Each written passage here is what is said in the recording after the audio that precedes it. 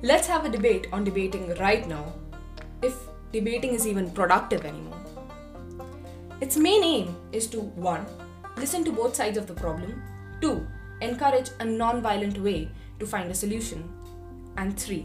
Make sure that the resultant decision is made by the consensus of both parties. Somehow they can meet midway. And all three of them never happen.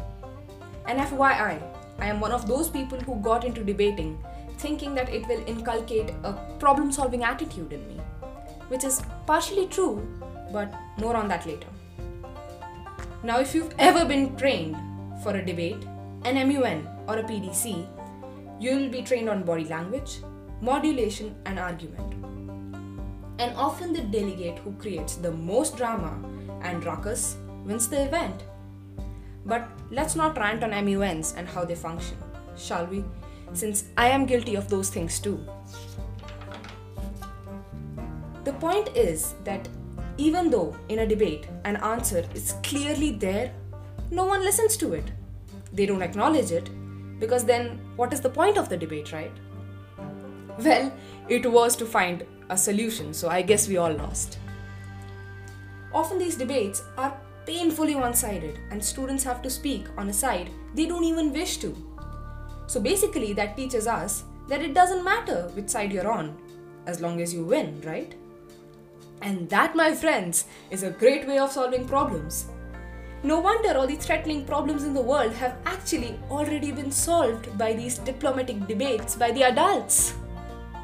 Yeah, sarcasm. I am an ocean of it. Now, I'm not saying that debating should be abolished altogether. We have a right to speech and expression.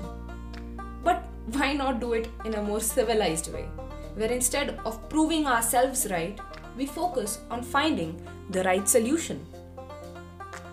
I know everything can never be painted white or black, right or wrong.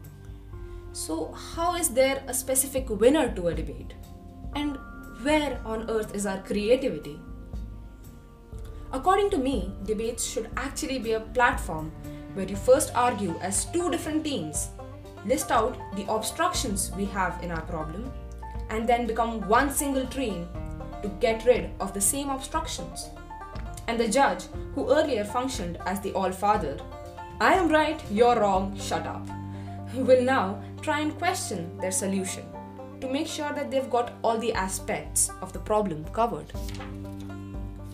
And please, ditch verbal abuse, which is very counterproductive and a common practice in debates. I don't understand why though. So if you've come this far, you've probably lost a debate or felt utterly humiliated by an uncivilized human being. And well, I empathize with you. And don't worry, I'm aware that we are training manipulators and deceivers instead of problem solvers and creators. But debaters, no shade on you. I appreciate your art, and when time comes, we will need your presentation and sharp tongue, just the way the Avengers needed Loki. But just make sure when time comes to pick a side, it is your conscience which does that, and not your training.